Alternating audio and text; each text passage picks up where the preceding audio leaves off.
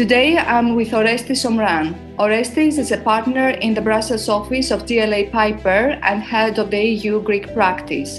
He's an expert in EU regulatory matters in the energy, banking, and infrastructure sectors. He also advises the IMF and the European institutions on the implementation of the Greek program.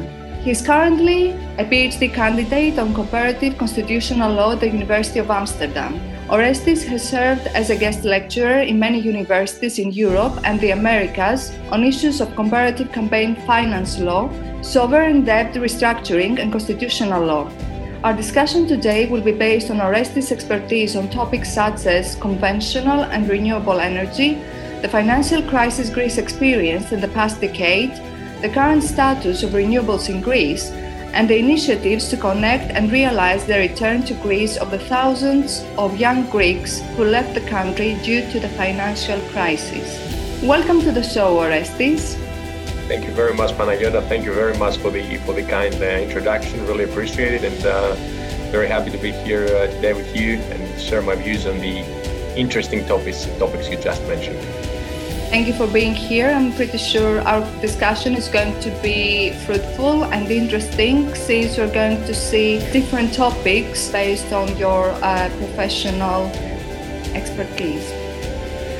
As citizens, we have seen the past few months tensions rising in the Eastern Mediterranean, especially with Turkey, Greece, and Cyprus regarding hydrocarbons exploitation. One might wonder if Greece becoming a major hydrocarbons producer in the East Mediterranean is a matter of public administrative malfunction or energy affairs and geopolitics. Considering such matters complex and multifaceted, is there anything else missing in this picture from your expertise in delegating EU regulatory matters in the energy and infrastructure sectors? Yeah, that's a very interesting topic, actually, and it's a combination of both factors to actually put it right from scratch. It's obviously a thing of sort of administrative coordination and internal Greek organization of how we're going to deal with the hydrocarbons industry in the country so that the country becomes a hydrocarbons producer internationally. And that requires legislative and administrative coordination at a level which we frankly don't have at the moment because we have not been a producer so far, at least a considerable producer in the world. But on the other hand, it's also a matter of geopolitics. As you correctly point out, Turkey is what I like calling a persistent aggressor in the area. They do question the legality and legitimacy of the Greek actions in the Eastern Mediterranean. They, of course, keep questioning the sovereign rights of the country of Greece in the Aegean Sea. And that's what we've seen them doing for a number of years now. So it's a rather subtle balance that needs to be striking there between the international cooperation that the country needs to seek amongst other neighbors and the position that Turkey will adopt. So it's not a very easy thing, to be absolutely honest. I think it's a very tough riddle to solve. And the country needs to be prepared diplomatically to actually deal with what Turkey will do next if we decide to become a major producer in the area. Coming now to the EU regulatory framework that you were mentioning, indeed, right now the EU regulatory framework focuses mostly on renewables rather than on conventional energy. There is some sort of flexibility within member states to designate their own sort of upstream policies and their own upstream legislation with regard to hydrocarbons, but both liquid and gas. But I think the most important part here is actually, like putting together the internal services of the Ministry of Energy, cooperation between the Ministry of Energy and the Ministry of Foreign Affairs in terms of dealing with Turkey, and generally taking advantage of the EU framework to the furthest extent to demonstrate internationally that we are a member state of the EU and we are applying both EU and international law when we designate the national policy around hydrocarbons. Complex issue, but still lots of things to be done in Greece to get there. If one would forget about any tensions at external borders of Greece over the hydrocarbons and just saying EU alone, what could be the primary obstacles in the oil and gas industry in the EU? Well, from a historical perspective, you would obviously see that most member states, the member states at least that have this kind of resources, um, exploited this kind of resources by actually putting together national entities, national companies, state companies, government entities that were responsible for not only the exploitation but also the distribution and the marketing of the end product. And that's a systemic problem because through the years we have moved into a private market, we have moved into a more open liberal market, whereas these entities do not function very easily simply because they are deeply bureaucratic, they have organizational issues, they are very linked to the state, and they have to apply a very specific policy, which renders them inflexible within an open market internationally. So I would identify that thing as the first thing to consider when actually looking at the industry from an EU perspective. Another thing is the inflexible EU regulation. I think member states have been left with the discretion to designate their own policies and their own frameworks, legislative frameworks, which right now that it has created a lot of differences in the approach that different member states have. Another issue that the EU needs to consider of creating consistent frameworks, consistent regulatory and legislative frameworks that will be applied by everyone in the EU uniformly and consistently. That's very important. And also, I guess another thing would be the lack of resources. If you look at it right now, of course, you've got Italy, you've got the Netherlands, you've got some other countries in the Northern Europe who are basically having a very developed national policy because of the fact that they've got still resources. But in fact, Europe in general is not rich anymore in primary resource in hydrocarbons. And we depend a lot on what I call the eastern part of the world, of course, Russia and the other former republics of the Soviet Union, which basically directs the issue mostly to distribution rather than to production. If you don't have resources, obviously you can't focus on production. And that's something very important for the years to come. The infrastructure issue. How do we create an energy efficient Europe by increasing interconnectivity and infrastructures in Europe to transfer oil and gas from the east to the west? That's one thing. And the second thing, obviously, is how do we increase the participation of renewables in the energy mixture so that we don't depend on conventional oil and gas, where, as I said, resources are rather minimal. Many scientists and companies of renewable energy technologies rest high hopes in the recent EU Green Deal. Are there any areas the EU regulatory framework lacks on renewables for investors to practically assist the EU Green Deal? That's a very good question, actually. I think the first thing that we need to look at when speaking about the Green Deal is the targets that are set. I believe the targets are rather unrealistic, given the infrastructure of the EU in many member states, given the evolution of renewable projects within the EU, and given the number of investors, both EU and foreign and third country investors in the EU right now.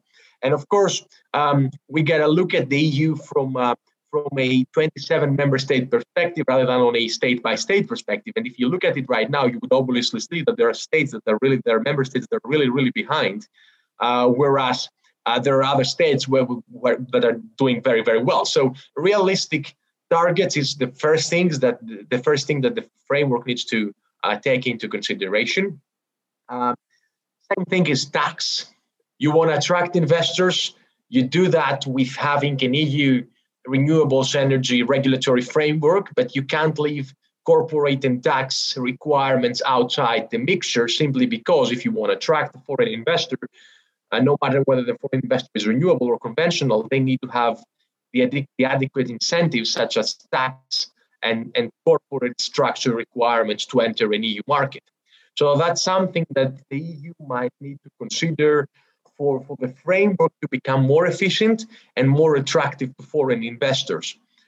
I think another thing that the framework needs to understand is the particularities of member states, over dependency on carbon. That's one thing that the framework doesn't necessarily touch upon.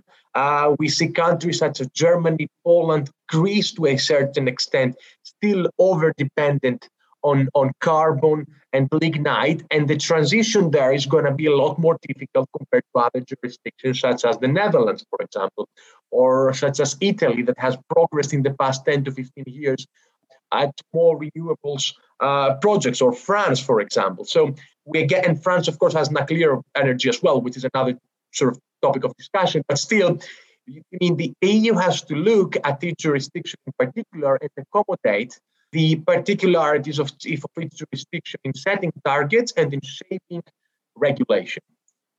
Thank you for mentioning the delignification of Greece, because my next question is that we have seen over the past year the current government to intensify the national future planning for renewables through, for example, the incentives of purchasing electric vehicles, the PPC Renewables and its project, including the delignification of the Western Macedonia area.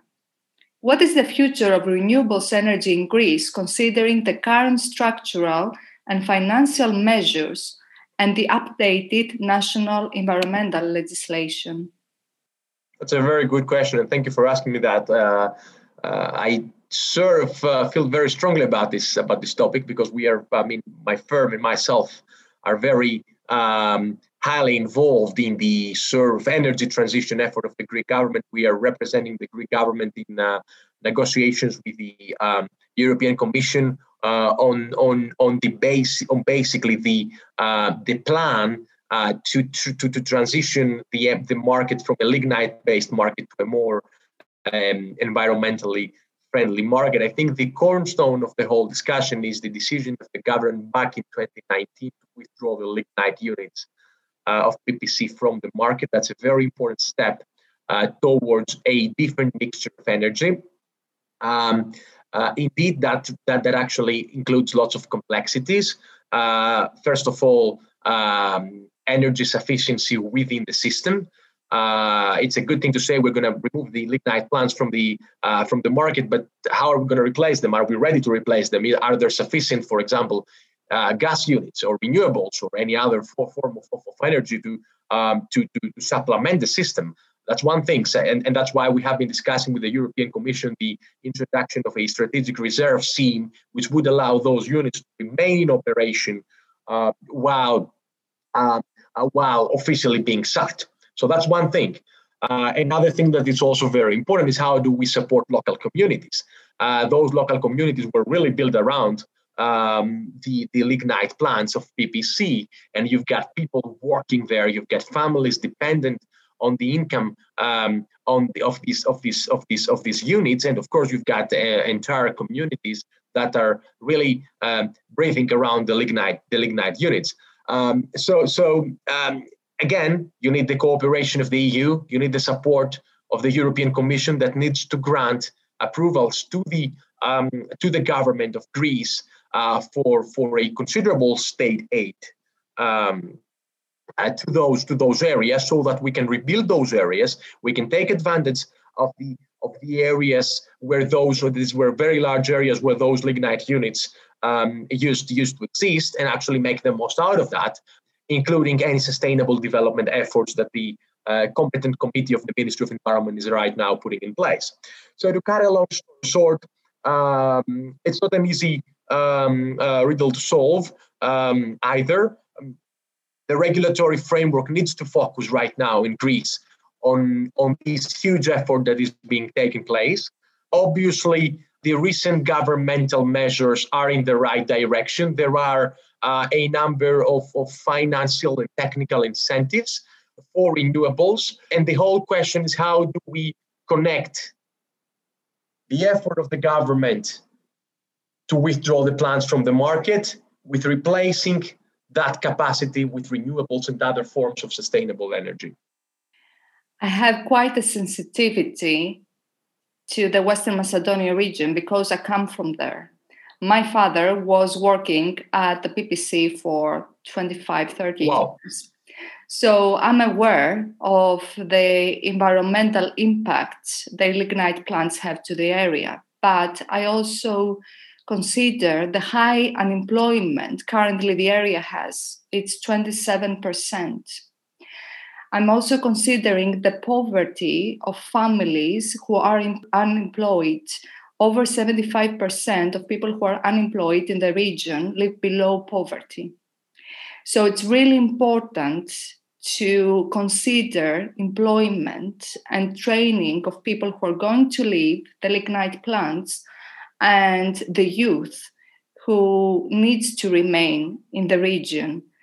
I was reading through and I wrote a series of articles on LinkedIn that there should be a concrete plan in the employment for the area as well. Because it's easy to delignify the area, to employ different renewables technologies, but would these renewable technologies create more jobs for the area? And this is something to consider as well. And I'm not quite sure if wind and solar energy alone will deliver many jobs to the area. Possibly hydrogen should be included in the mix, in the energy mix of the area, because hydrogen technologies could create more jobs. But moving on. No, you're right.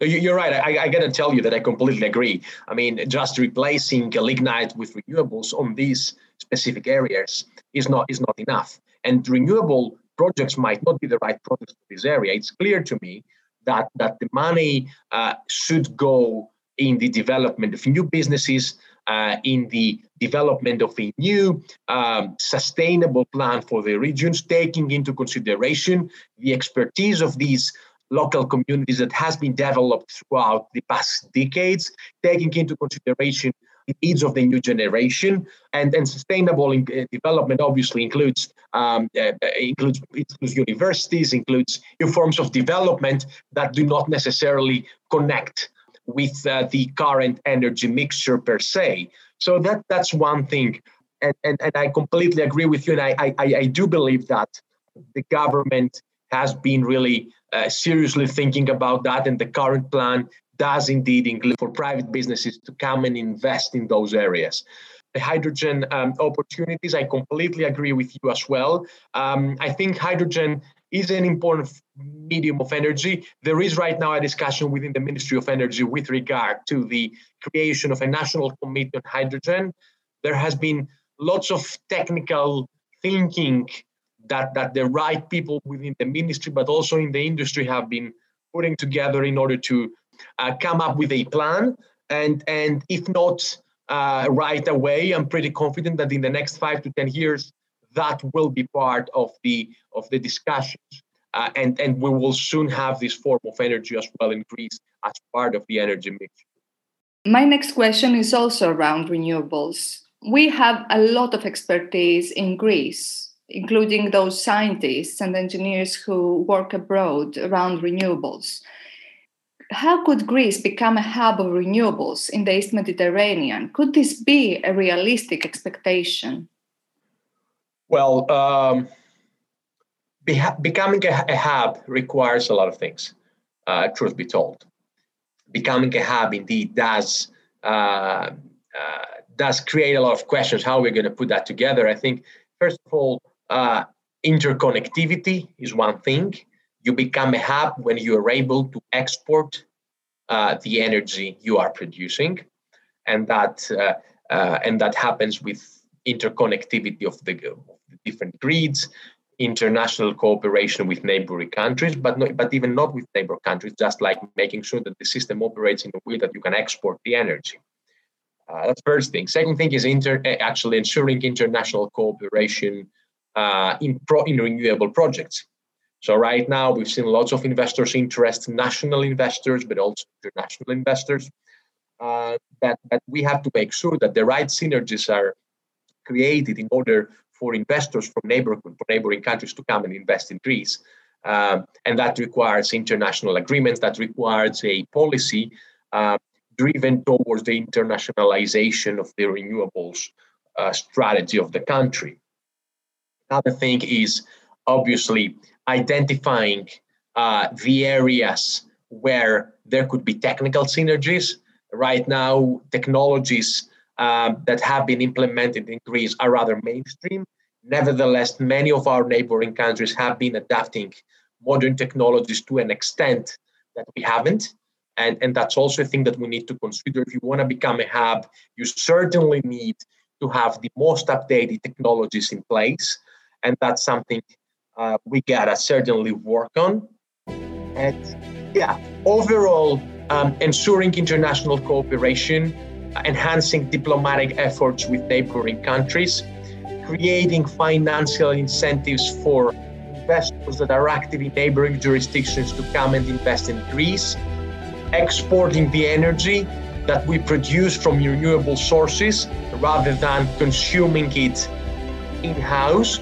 Thus, these are all things that would play a role in Greece becoming a hub for renewables in the near future. Please stay tuned for the second part of the interview with Orestis Omran to find out how reviewing the industry legislation and launching market development programs can boost and sustain the energy economy in Greece. Orestis' opinion as co-founder of the initiatives of Brain Gain and Consensus on extending the coordination of the Greek soft power, if and how Greece could start in the present, why we are afraid of failing and equally afraid of succeeding.